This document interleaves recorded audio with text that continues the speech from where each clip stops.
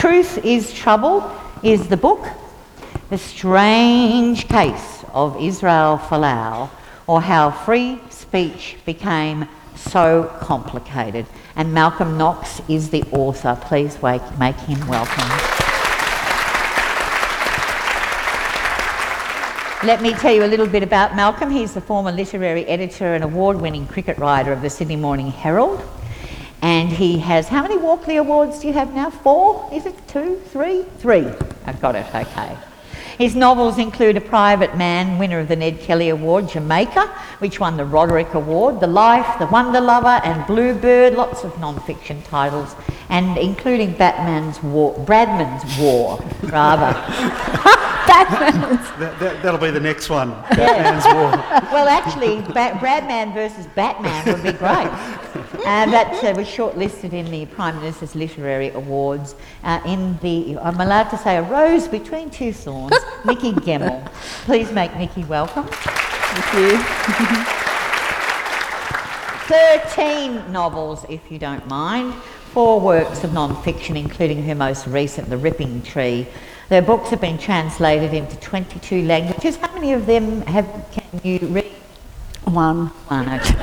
Pathetic. That's Curraville Public School for you. The French literary magazine Lire has included her in a list of what it says are, and we have to concur, the 50 most important writers in the world, if you don't mind. Nikki pens, yes.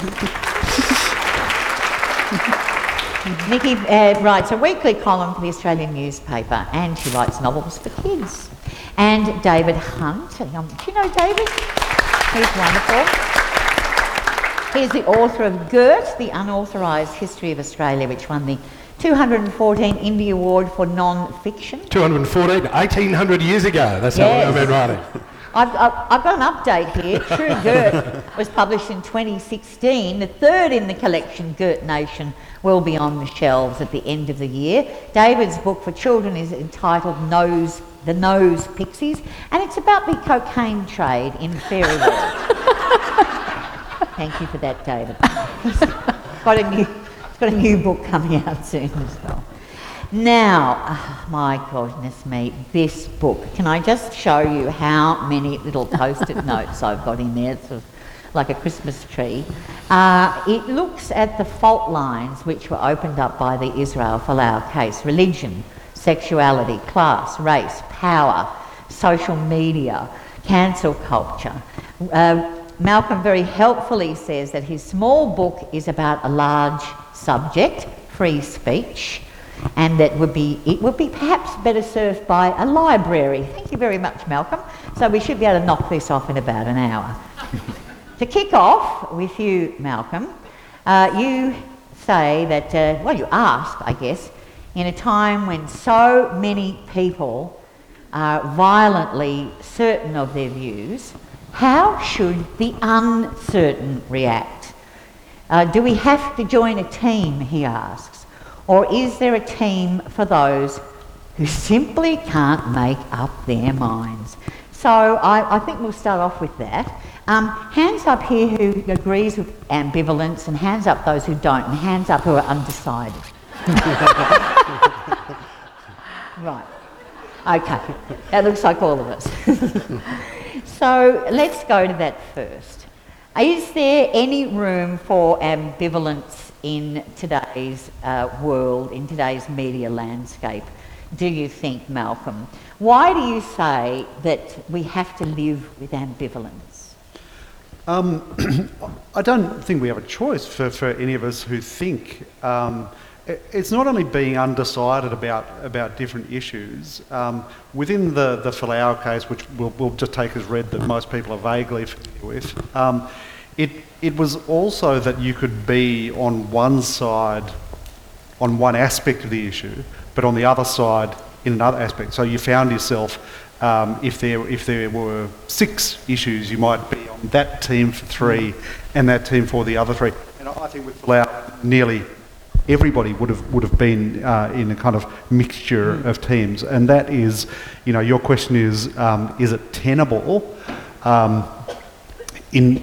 If you work in media, as I do, working in, writing for newspapers, It is almost untenable because there are so many incentives for strength and certainty and taking an extreme point of view. And by incentives, I mean the number of clicks, the number of hits, the number of comments, the amount of reaction you get. There is now a well-established reward system for extreme points of view, and I'll be interested to hear what you say about this, and what Nikki and David say about it.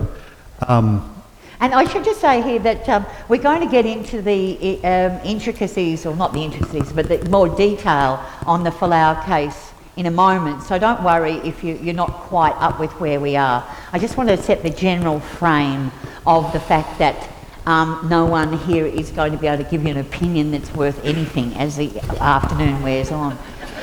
Because we're all ambivalent, I guess, or are we? Yes. So Yeah, well, I describe myself as aggressively moderate, but I have noticed in my newspaper work, the more nuanced, the more ambiguous, the more clever, the fewer readers it gets. Wow. You get more readers that by is going to the interesting. extreme. Okay. Well, and this leads us very neatly to you, Nikki. You write for The Australian. I guess you do have the luxury there of being able to write once a week. But how do you arrive at an opinion that you feel quite firmly about, quite strongly about, and then say, well, look, I'm ready to launch this thing into the world? I'm in an perhaps uncomfortable position within The Australian, because I basically, when they asked me to do this column in the Weekend Australian magazine a decade ago, I thought, oh gosh, they're asking me, and I emailed my husband and I titled it Sleeping with the Enemy. Basically, should I? And to The Australian's credit, I've never been censored for what I do. I have complete freedom over whatever I write. And for me, I loved your description there. For me, I would be provocatively centrist, leaning towards the left. And that is not really something that many of the columnists in The Australians, that they would not be that way leaning. That's a mastery of understatement. Yeah. But for me, often, for me, it's just, I'm not even thinking, is this extreme what I'm saying or whatever, and I often have no idea what column is going to go off. Like a couple of years ago, I wrote about how I thought maybe there should be more female gynecologists, and I think there's a little bit too many male gynecologists. My female editor of the magazine thought, yeah, just another column, off you go. We had no idea that that would explode in the way it did. I can't pick it. I don't set out to be deliberately one way or the other. It's just my world, it's my reality. But if you look at the comments under my column week after week after week, the hatred, the abuse that I get, because I think people the regular Australian readers don't want me in their space and want me to go away and be quiet. So I don't engage with any of that now. I don't read it. Is it now become a sort of an act of faith for you that you stay there? Well, I'm not going to say who. Other people have approached me about jumping into a more comfortable forum, perhaps in terms of what I write. I've thought long and hard about this, because I'm not a natural fit for The Australian. But my conclusion is, why preach to the converted? Yeah. And for me, it feels so much more powerful, dangerous, effective, if I can be in a place where I can just present a different opinion to even one reader, a handful of readers, to get them to think outside of their bubble. We all exist in bubbles, but for them to have a broader perspective in some way. I mean, I feel like I've shot my literary career in the foot by writing where I do. But I feel like it's worthwhile doing that. No. Of course, I'm going to quote here from Malcolm's book, and I think this is an interesting one to put to you, David, as an historian. The challenge is to live with the pains of uncertainty, to engage passionately without knowing the answers, to be able to cohabit with anxious questions rattling around in our heads.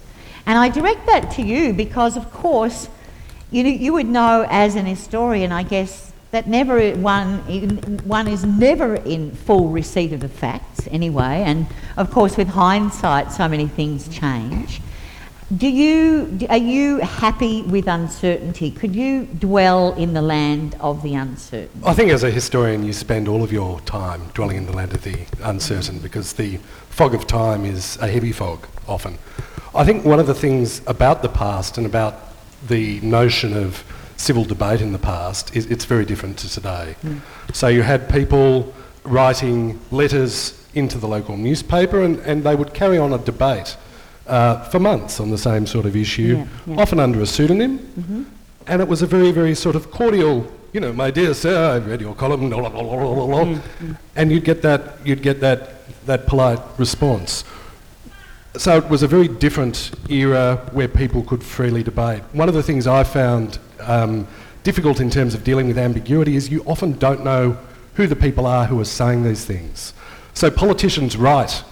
Nearly all of the 19th century politicians were trained as journalists. They all write their own opinions sometimes and then they adopt pseudonyms. Somebody like Alfred Deakin would actually adopt a completely different persona whilst pocketing £500 from the British press and would write pieces attacking himself as Prime Minister in Australia. Wow. He'd adopt the persona of a free trader while Deakin was a protectionist, and he'd get stuck into himself. He regarded this as great sport. But you can't always, I think in the past you can't always tell what people's motivations were. Their motivations were more opaque. And when you're actually pretending to be somebody else to shitbag yourself, that does make it confusing as a historian because that information about Deakin wasn't known until really after he died. So Matt Canavan could not be a real person, is that? Could we take something away from that there? I never thought it was suggested that he was a real Oh, right, person. okay. I just was asking there. You know, I mean, I started out in newspapers, Geelong Advertiser, when I was about 17 years old. Sorry, am I going on and off? Everyone is? Yeah. Oh. Everyone yeah. is? Oh, what a pain. Yeah, so I started out the Geelong Advertiser when I was in my teens, and no one got their hands on the op-ed page. I was told quite categorically, you are never writing an opinion piece. Maybe when you're 60, and probably a bloke, I suspect, will you get your hands on the op-ed page. The one thing you talk about, which is sort of, you know, tweaked something there for me was, you know, where people used to write letters to the newspaper. There was something about that newspaper, though, back in those days that it was sort of like an edifice. It was a fortress.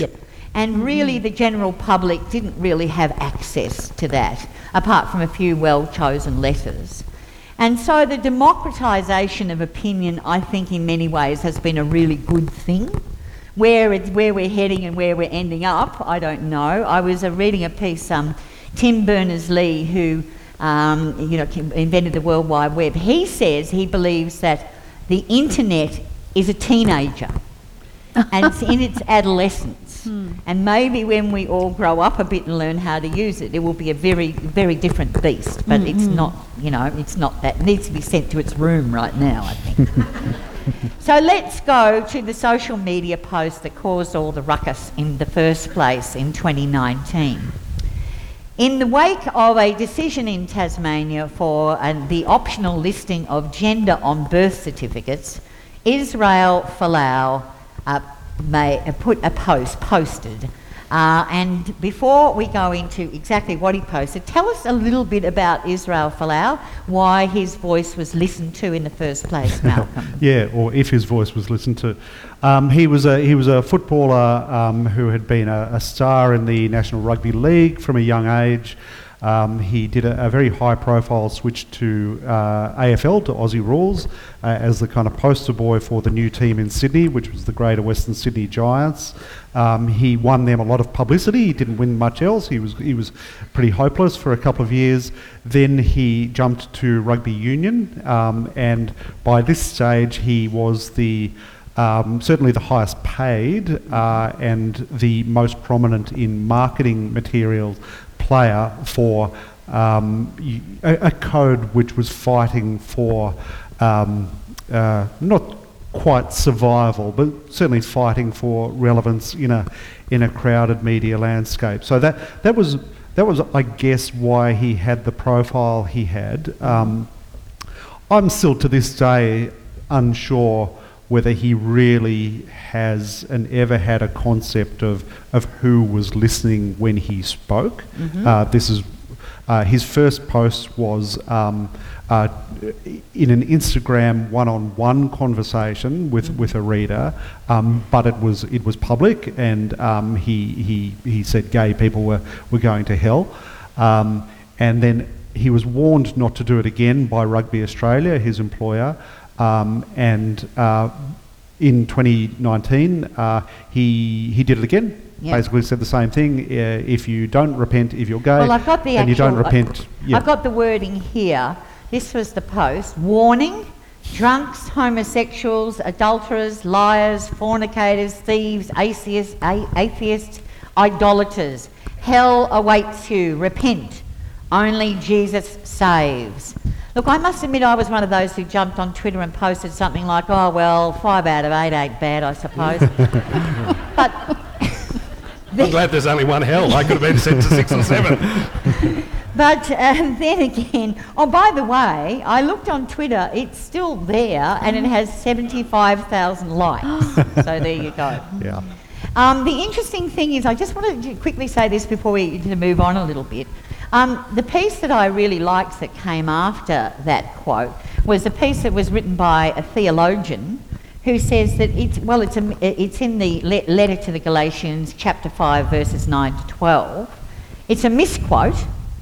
There are no homosexuals in there because there wasn't a name for that activity then, A. And B, there was no hell wasn't really formulated in the way it is now because these were evangelists and they believed that Jesus was returning, so there was in fact kind of no hell, at the time that this quote ostensibly comes from. Anyway, moving on from that. Now, I was able to make a joke out of it. I thought, oh gosh, I don't believe in hell, so I don't believe in, I don't, they could be going off to fairyland for whatever. I care. But the journalist David Marr wrote, the fact is, condemning gays to hell is vilification. I reckon he is free to preach his horrible beliefs, but his freedom shouldn't trample on my freedom or the freedom of anyone else. And you point out in your book, Malcolm, that you're not gay, I'm not gay. It didn't land like that with us. It was a different thing. I wonder if you can tell me about some of the strange bedfellows that found themselves. You mentioned that you alluded to this a little earlier. You found yourself on this side or that side. Tell us about who hopped into, well, not metaphorically speaking, bed with each other after this. Well, the strangest was the Australian Christian Lobby, which adopted Israel Folau and became his financial underwriter, if you like. And I went to the Australian Christian Lobby's annual conference, which was a kind of a harrowing event in many ways for me, because they were claiming credit for the last federal election. They were claiming, and not without evidence. They were kind of saying that the Prime Minister and the current federal government now owes the Christian Lobby for what it did to get them over the line in the last election. So that's one bedfellow who, they're strange, because they're strange in different ways, but there were strange bedfellows in the sense of not normally aligned. One of them was the highly esteemed progressive Melbourne lawyer Josh Bornstein, who wrote on numerous occasions in support of Folau, insofar as he was writing in support of an employee's freedom to have whatever beliefs they want to have in their own private time. And if you apply that across the board, often it's employees with very progressive beliefs who've been stomped on by their employer. And so if you're taking it from a liberal law point of view, it's hard to argue against Folau because he was booted out by his employer under pressure from corporations worried about their image. Of course, Josh Bornstein... their sponsorship. There were threats to withdraw sponsorship, and most notably from Qantas and Alan Joyce, who's gay.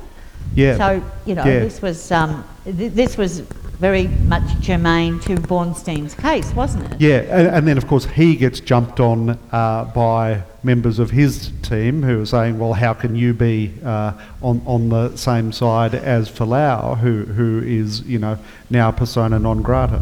But the other interesting thing too that you tease out in your book is that there were teammates who said, look, I don't agree with what Israel has said here about gays, but because he is a Pacific Islander and we have a history of white colonialism, he is being vilified, for his race as much as anything. Yeah. So this is where it became incredibly complex, didn't it? Yeah. Well, an example there was the commentator Ruby Hamad, who's a well-known progressive voice and an anti-racism voice, and she said, well, you've got chickens coming home to roost here because white colonialists imposed this form of religion upon people in Tonga, where Folau's family had come from, and it's now rebounding back upon those same people. So she was saying, if you're condemning Folau, you're playing a bit of a post-colonial game, which is unfair and in its essence a racist view. Yeah. And we'll go to David here. There was also a lot of argument about the brand of religion that Folau practices, and I know that you have a book coming out about religion in Australia, but people would be very surprised to know the role of evangelism in Australia. It's not a new wrinkle at all. No, there's actually an Australian, John Alexander Dowie, in the late 19th century, who's the father of the modern Pentecostal movement all around the world and in America. So Australia's had this complex relationship with religion. At the back end of the 19th century, you've got one group of Australians who are moving away from religion as Darwin and geology, and they're questioning these literal biblical truths. And you've got another group, the evangelists, who are really getting behind the literal interpretation of the Bible. And they were an influential group, particularly some of the Protestant evangelists in South Australia. And it was a South Australian bootmaker, Dowie, who becomes a congregational preacher. And there's this weird intersection between religion and marketing, where he comes to believe that he is the new prophet Elijah. He goes off to the United States and founds the Zion Apostolic Catholic Church. He has bodyguards, he's got his own private train, and he makes huge amounts of money through mail order and telephone faith healing. So people ring up and say, I've got a sore foot, and he says, all right, I've prayed for you, give me $10. And he becomes this hugely successful, the precursor to televangelism. And that movement effectively starts, in many ways, in Victoria and South Australia in the sort of 1870s, 1880s. And a very strong thread, though, of that variety of religion right through Australian history. And there are all sorts of competing religious views, and you see that in the Folau case today. Folau's views are not mainstream Christian religious views. In fact, he thinks everybody who's not a member of his own very small Pacifica church in the western suburbs is going to hell, because all of these other Christians, baptise people the wrong way, look at people a bit funny on a Saturday or a Sunday. They can't quite make up their mind. So you've got the idea that we have one homogenous religious view is wrong, and you'll have many people of many different Christian and other faiths holding different views on, I think, the Folau case as well. You won't have a unanimity of view lining up behind Israel. Yeah, well, exactly right. They're not that keen on the Catholics, of course, being idolaters. The important thing, Wendy, is that as religious belief has declined steadily in Australia in the last 2 generations, the one exception within Christianity, the one exception to that is Pentecostalism, which has grown. Yeah. And the first Pentecostalist head of state in the world we have now, I believe. Hooray! Nikki, I was going back and through some of your writings. People hate that when you, oh my God, what did I say? Did I really can't write remember. that? But there was a column of yours that I was reading about religion, and you said in some ways that you thought that you did agree with what perhaps a lot of what the Christian lobby was on about, that Christians are in some ways discriminated against. I know Malcolm, your son, joined an evangelist movement almost because he felt that he was discriminated against as a Christian. Can you talk to that? Do you still I think honestly that? can't remember writing that. Okay. That's all right. It's fine. I just can't think why I would have said that. I've got the column. No, but was it on the patriarchy within the Anglican Church and when? No, I don't think so. I think you were talking about too the idea of that you hope that your children would be able to, that they would study comparative religion also as a way, a way to understand. The country they live in, the civilization that they live in. Yes, I might have written it about the time when my eldest son was doing the HSC, and I must admit I write about my children less and less now because they get very cross at me and they say, I'm not telling you anything anymore because you put me in the column and call me the teenager. So that might have been the last time I spoke about him in a column, which was a good few years ago. But I really loved the fact that he was doing comparative religion because basically it was just expanding his brain and it was giving him knowledge of other ways of thinking. And, I think for me, I don't want different opinions shut down. I don't want debate shut down. When I lived in London for 15 years, we lived on Fleet Street in this little bedsit at the start, and there was this little old guy on, at 11:30 on a Saturday night. He would have all the 10 different national newspapers. They were dumped in big bundles on the Saturday night. And my husband and I, he's a journo, and we'd rush out at 11:30 at night. We would buy all 10 papers, including News of the World and all the rest of it, also the Sunday Times and the Observer and the Sunday Telegraph.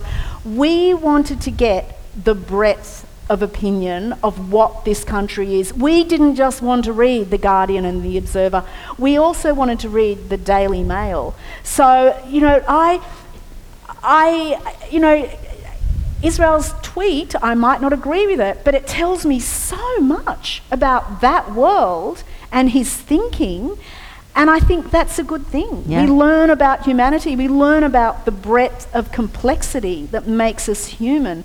So I don't want to shut all that situation down, and so when my son said he was doing comparative religion, fantastic. Please learn about Judaism or, the Muslim world. I want you to be as informed as you can. I think it would be very interesting if he was a Muslim or a Hindu and had said the same thing. I think there would have been quite a different response, and lots of people who are happy to attack him as a Christian would have held back more if he was a Muslim, and you would have had some of the people who were defending him as a Christian who would have come out strongly against. I think it's not just what was said, it was the context and who it was said by that informed some of that response. Yes, Alan Jones might have batted for the other team if he'd been from that background.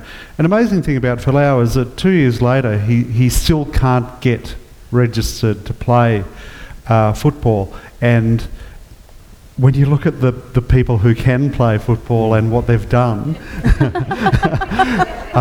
saying a few things from his religious point of view seems like small beer.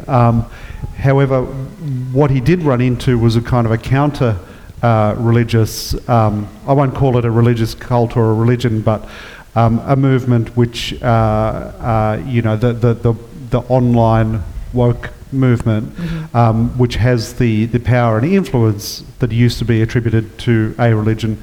And so it's become, for people like Rugby Australia, the National Rugby League, anybody considering giving Folau a game, it's not worth their while. It's going to create so much grief for them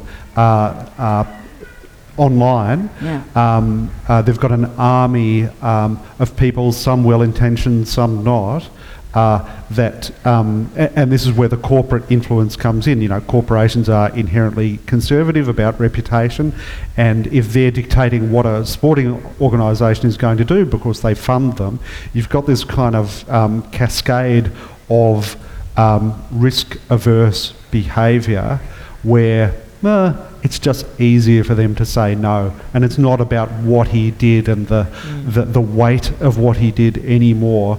It's about their own conservative agenda. Yeah, well, let's go on to this idea of offence. I might throw in here a quote from the comedian Ricky Gervais.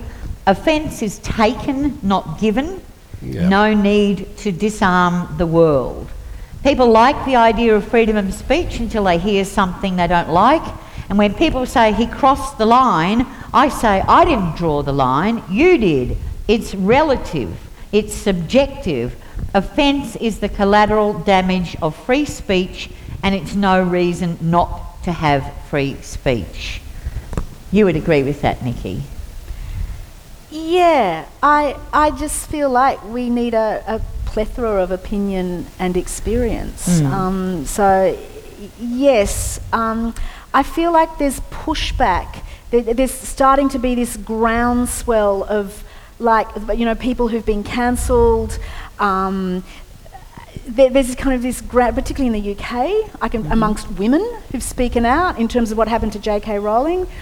And various others, I can feel this kind of, I think the UK government itself is starting to say, hang on, this is going too far. And for me, as a novelist first and foremost, I'm interested in everyone and what makes them tick. Sure. I don't want people shut down. I just don't think that's a healthy democratic world for us. Yeah.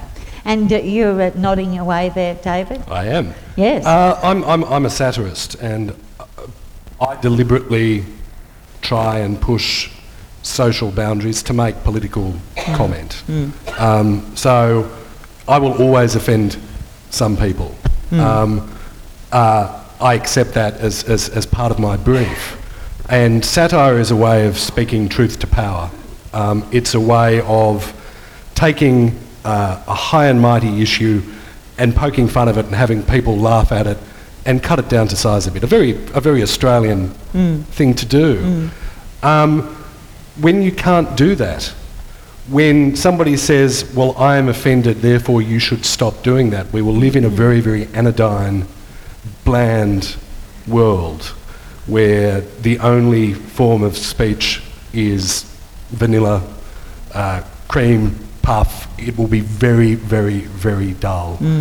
And so I think that people should be entitled to express their views and express their beliefs, and they should anticipate that other people will disagree and shoot them down. But the idea of silencing people sits in my craw. I understand it for things like hate crime and for promoting abuse and violence, but I think I probably have a much higher free speech tolerance than most people on the progressive left, which is where I see myself as sitting. I think I probably have different views on free speech to some of my fellow travellers. I was watching an episode of the Drum the other night. Jennifer Byrne was on talking about this, and there was a lawyer there, I can't remember his name. I don't know whether anyone else saw that episode, but he did point out that we have some of the strongest anti-vilification laws in the world, and so they should be able to take care of any extremes in this way, and I think both he and Jennifer were pretty much saying what you're saying.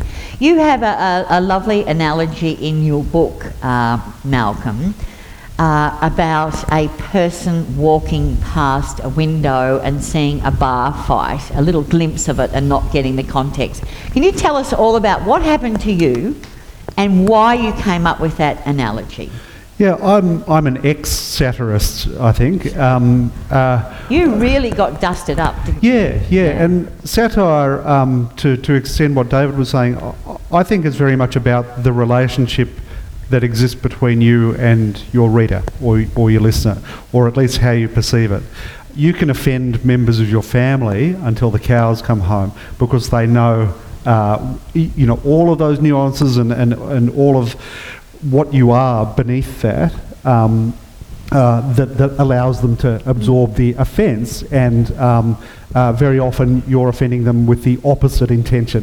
What you're saying when you're saying something very violent or horrible to your brother or sister might actually be an expression of affection.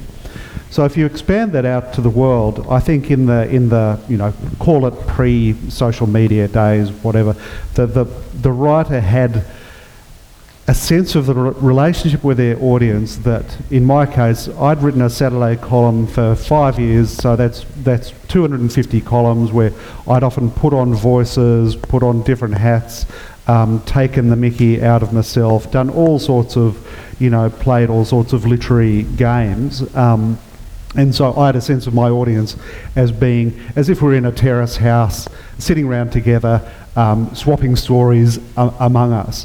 Now, in the social media world, your audience is not just those people. And in fact, many of the audience are people who are walking past the doorway, and all they see is a split second of what you're doing.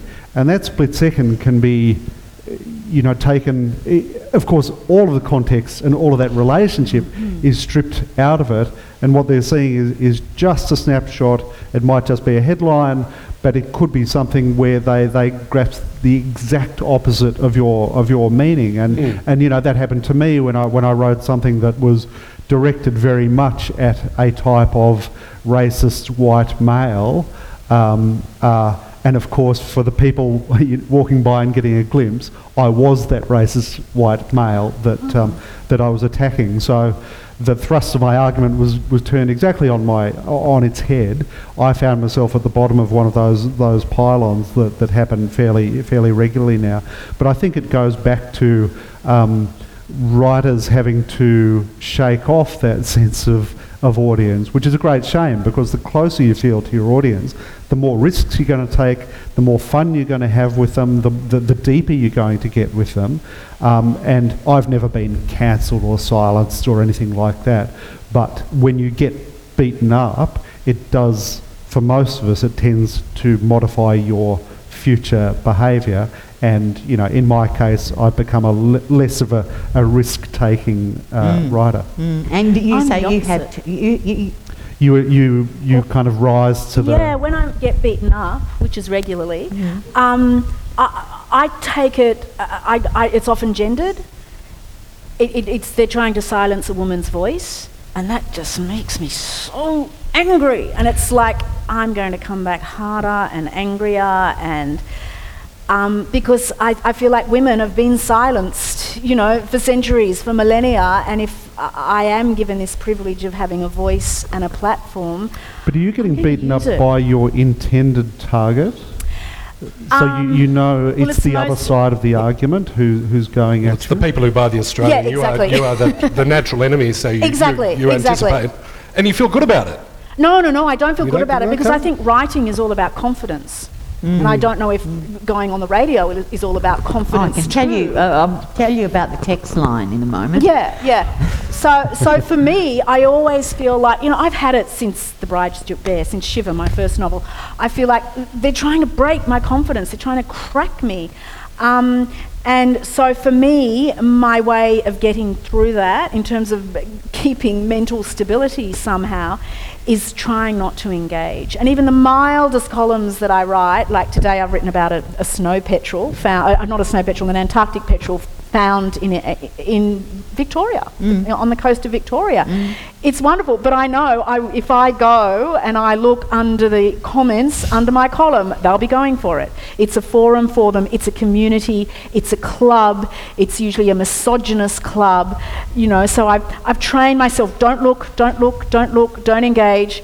But sometimes, you know, it filters through to me and it's like, I'm not going to stop until they make me stop, because I see too many good women who do stop. It's just too hard. There's a few prominent journalists in the UK, female journalists, they've been rendered voiceless this year in the UK, and it's like, no, I loved reading you.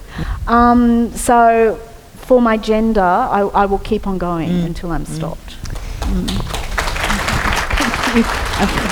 Of course, you know, I mean, if we talk about intersectionality, though, I mean, gosh, this as we're getting, I can imagine there would be people who'd be, oh, look at these four, you know, middle-aged white people having a whinge about, you know, about being people complaining about their views. But I guess, well, I don't know where to put that. I can only really write from what I know, I suppose. But I was going to tell you about the text line, which is hilarious, really, at the ABC, because I think I'm not know for sure, but I think when you bring up the ABC Listen app, there is a way where you can kind of directly text as you're listening. Oh, Lord. Some people have got too much time on their hands, Oh Wendy. my God. So there are hundreds of these things. Oh, you pronounce that road long, you know, it's Jervis, Jesus Christ. You know, it goes on. You apologise to the German people listening immediately. Single mothers will not put up with this. And it just goes on all morning. Yeah. And you know, it's a funny thing. Can you imagine if you had that at your workplace with someone over your shoulder going, yeah, you misspelt that, you did. And I really will admit to you that sometimes I find it very enervating. Now, Yes, but don't stop. Well, I won't stop annoying people. I think it's in the DNA, quite frankly. And as Kingsley Amis once said, there's little point in writing unless you're annoying somebody. Absolutely. So, of course, we've got to do that. But yes, it's just this feedback thing. Now, what I wanted to get to, I don't know, how much time do we have left, folks? We got heaps. 20 minutes. I wanted to get to, Malcolm, you talk about the idea of, and I guess we could all talk about this, about kindness. About you think that we should be more tolerant and kind, stop, pause, think, you know, before we react. But as I say, you know, with the World Wide Web being in its adolescence, I mean, is that where do you see all this going, I suppose? Can you give me that question on notice, because I've got a great quote that I wrote down yesterday that's going to take me about 60 seconds to look up. No, you could. We've got 15 minutes to go. What do you think about taking a pause and a breath and a moment? Oh, the great thing about being a historian is I can take a breath for about 120 years before I've got to write about it.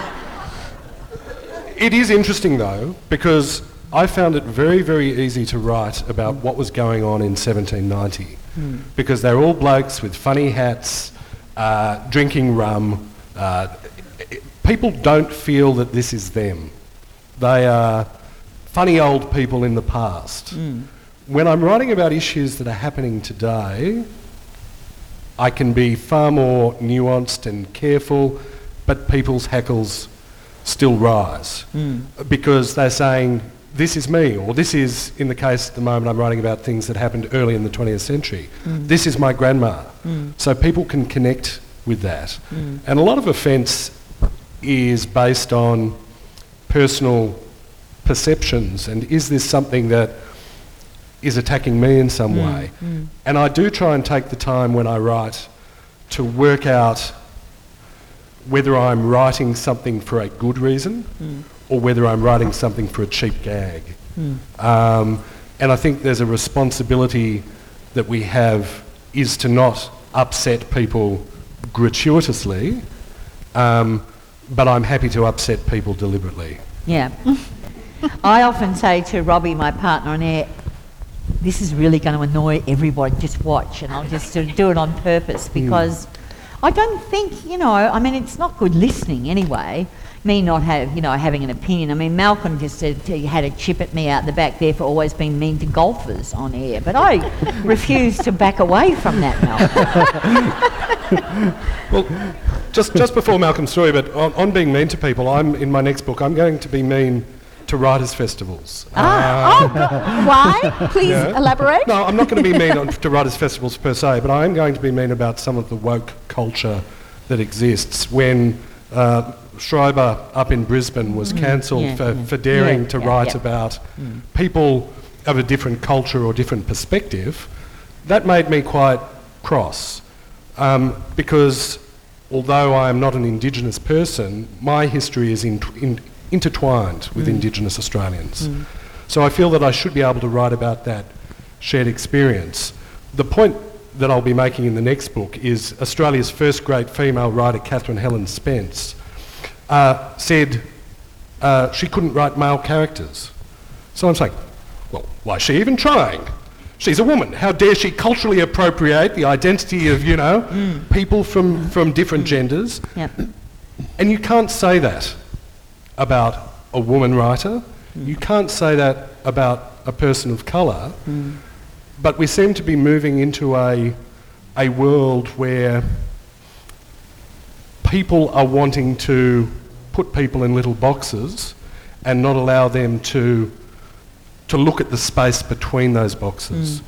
And it is those intersections and those spaces that I think is where most of the interesting action happens. I think Nikki is right. I think there is a bit of a rumbling I detected too. I mean, I picked up Twitter this morning and they're arguing again about cancelling Enid Blyton. I thought we were through this 30 years ago, for goodness sake. But anyway, there it is again. Oh, that quote. So kindness, I think we're at a moment now where kindness has been turned into a brand of its own online, and kindness has been weaponised as a stick to hit the unkind with. And what I found was a quote from the Nigerian writer Chimamanda Ngozi Adichie, who gave a speech in relation to herself being, attacked by the kind people. She said there are very many social media savvy people who are choking on sanctimony and lacking in compassion, who can fluidly pontificate on Twitter about kindness but are unable to actually show kindness. She says later, what matters is not goodness but the appearance of goodness online. We're no longer human beings, we're now angels jostling to out-angel one another. God help us, it is obscene. Well, you are not on social media. I kind of, I lurk a little bit, and I have a private Instagram account, but I'm not an active. I'm not on Twitter. And so you're not on Twitter, so you don't know what goes on there. But of course, do you sort of death scroll? Do you look? I lurk from time to time. Oh, you're a lurker, are you? Yeah. And what do you think about that? There's no profit in it at all. No. But it is extraordinary. You must be amazed, as being a newspaper man from way back, to see what happens on social media become a headline story. I mean, it's extraordinary the way it's leaked through, isn't it? Yeah. And look, as you said earlier, democratisation of voices is something that we're actually all in favour of in principle. It's the effect of that once it's happened, and whether that is allowed to lead the subsequent news agenda. And for the organisations that Nikki and I work for, it's not so much that there's a kind of left-right ideological bias, but there's a digitally driven numerical bias towards, number one in the current hit rate. And so we can think whatever we want to think about what people are saying online, but what's happened to our news media is that everybody's pouring into the one opening, because that's number one at the moment, and everybody's hungry for those same hits that everyone else is over, which leads to, as I'm sure we everybody can see, the news media is totally dominated by one issue per week. Yeah. It is the only thing everybody talks about, and then the next week it's another thing is the only thing everybody talks about. So the diversity of coverage that we would have without that mechanism has been lost. And what about the idea, do you think about kindness? I mean, is it, it's been commodified, obviously, but what about a personal practice? What do you practice on that one? Oh, look, for me, the tuning fork for my writing is beauty. So I want beautiful writing. I in my spare time I read poetry. Yes, I will always veer towards kindness, but I loved that word, the sanctimony of kindness. I feel like it's so true on Twitter. A good couple of years ago, I probably shouldn't be saying this story, but I still find it so funny. One of the champions of female Australian writing and another female author, I've never met either of them, but they had this huge Twitter thing about my writing and me as a person, and I was alerted to this by some other writers, and I thought, gosh, I don't even know them, but particularly the one who presents themselves as a real champion of female writing. It's like, gee, this is interesting. What, I just let this happen? Or, they're talking in my world, the world of novelists and literature and all that. I thought, I'm going to write a column about females and, the wonderful females who support each other and lift up each other and all that kind of thing. And so I contacted both of them. I said, can I quote you? Because basically, that it had been a public forum on Twitter, what they'd been talking about with me. And I thought it was so interesting that their brand was support. But in that Twitter world, I feel like some people just, they don't think that it's a public forum, and they should be thinking of that. And of course they were like, oh no, I had a headache that day, or my children had the flu and I wasn't thinking properly when I was typing it. And of course I didn't quote them, and I really wasn't intending to, but I was just fascinated by what is the psychology behind that, and I would never do anything like that in a public forum like social media, or really personally in any way too. It's the blurring of the public and private spheres. It's like people forget. And no, I was going to say, it's interesting in your book, Malcolm, you say the difference is that when it's written down, the print, when it goes into print, that's the thing. Yeah, well, and certainly with Folau, it's written in the Bible, or so his version of the Bible says. I look at it in a similar but slightly different way. Now, what I mourn is the loss of person-to-person engagement, this medium seems to build a wall between us. When I started out as a journalist, a friend of mine said, every time somebody writes a nasty letter over something you've written, you find them, phone them up and talk to them. Really? And that was a rule. I didn't get that many letters, so I had the time to actually do it. And, the nastier, the more imperative it is to call them. And of course, they've written something saying, you're an idiot, you should die. And of course, you phone them up and, hi, and they go, hi, I hope you didn't take it too personally. Yeah. But it was really nice, and it was always an act of reconciliation. Yeah. What I do mourn, and okay, I sound like a premature old fart here, but I mourn those days when you could realistically establish person-to-person communication, which social media, because of the volume of it, Yeah, well, I was just laughing makes there impossible. because when I first started at the ABC, I got a couple of those, and I said, because your phone numbers all come up, people. I just want you to know that. When you text, there are the phone numbers. I thought, I'll ring this person. And the whole rest, it was funny, the whole floor is going, don't ring, Wendy, don't ring her. Yeah, don't ring her, really yeah, don't. I'm the No, I'm same. going to ring her, all right. No, I ring her. And everyone was like, madly listening in. And I'm so, it's Wendy Harmony. Oh, I didn't mean that to go to you. Actually, no. Actually, really do like the show, and I think that you're marvellous. It was just something that and this person was like dying. You could tell, but then it got to the point where there were hundreds of them, and I really had to give up. The one I get myself. I've learned a bit. I've been, bashed up a few times on Twitter for things, but one of the last ones that I had, which I thought was hilarious, was, I won't go into the whole thing, but it was, a Philip Coury, from the AFR, and I was defending him because there are so many people online now that just hate every journalist's guts, so I was defending him over something, and then they all turned on me. And the thing that I loved most was that I was accused of having internalised misogyny.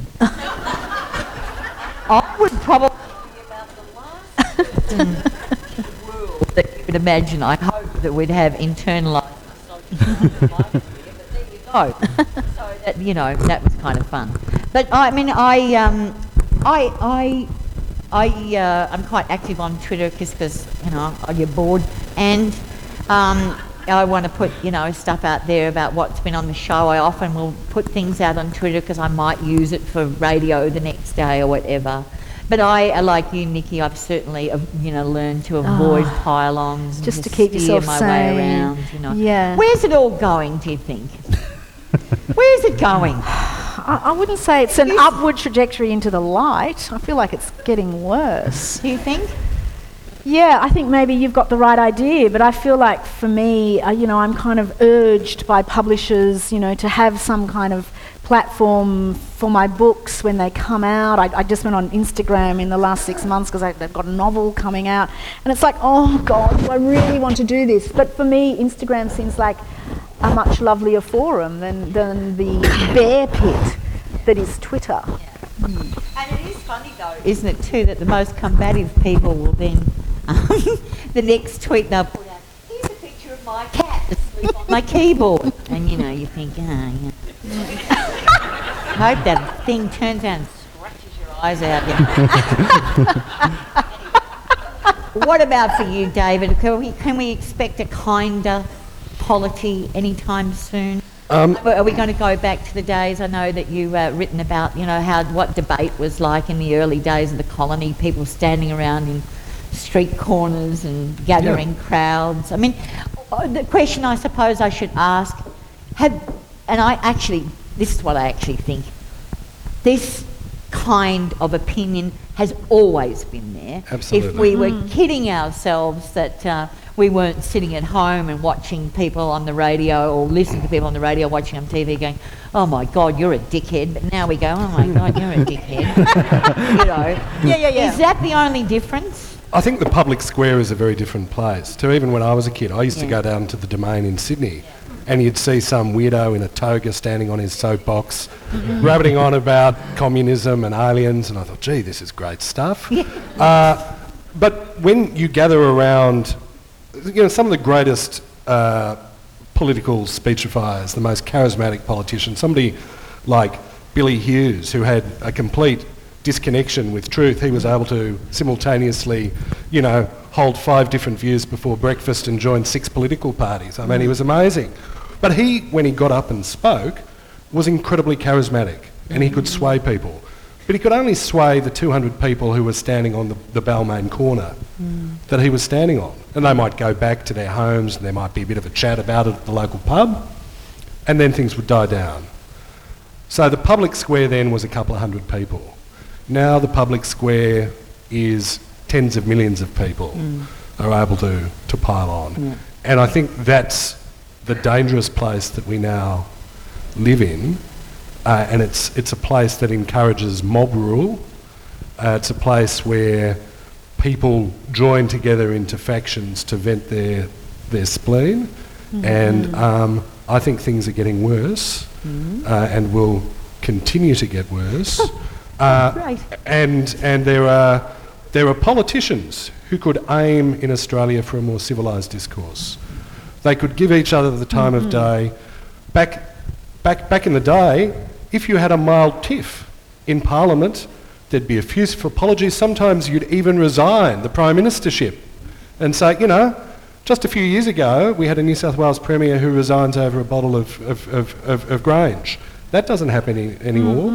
People embed themselves in positions, they refuse to retreat, and the best form of defence for many of them is attack. And that's the discourse that's happening in our polity is affecting the way that we are relating as a people. Yeah, yeah. Do you agree with that? I think we've come to the end of this. We're not going to take any questions because you've had your say. And we don't have any answers. Yeah, no answers. You just jump on social media and yell at us. That was the most shit session I've ever been to. Thanks for coming this afternoon. Thank you. Thank you, Wendy.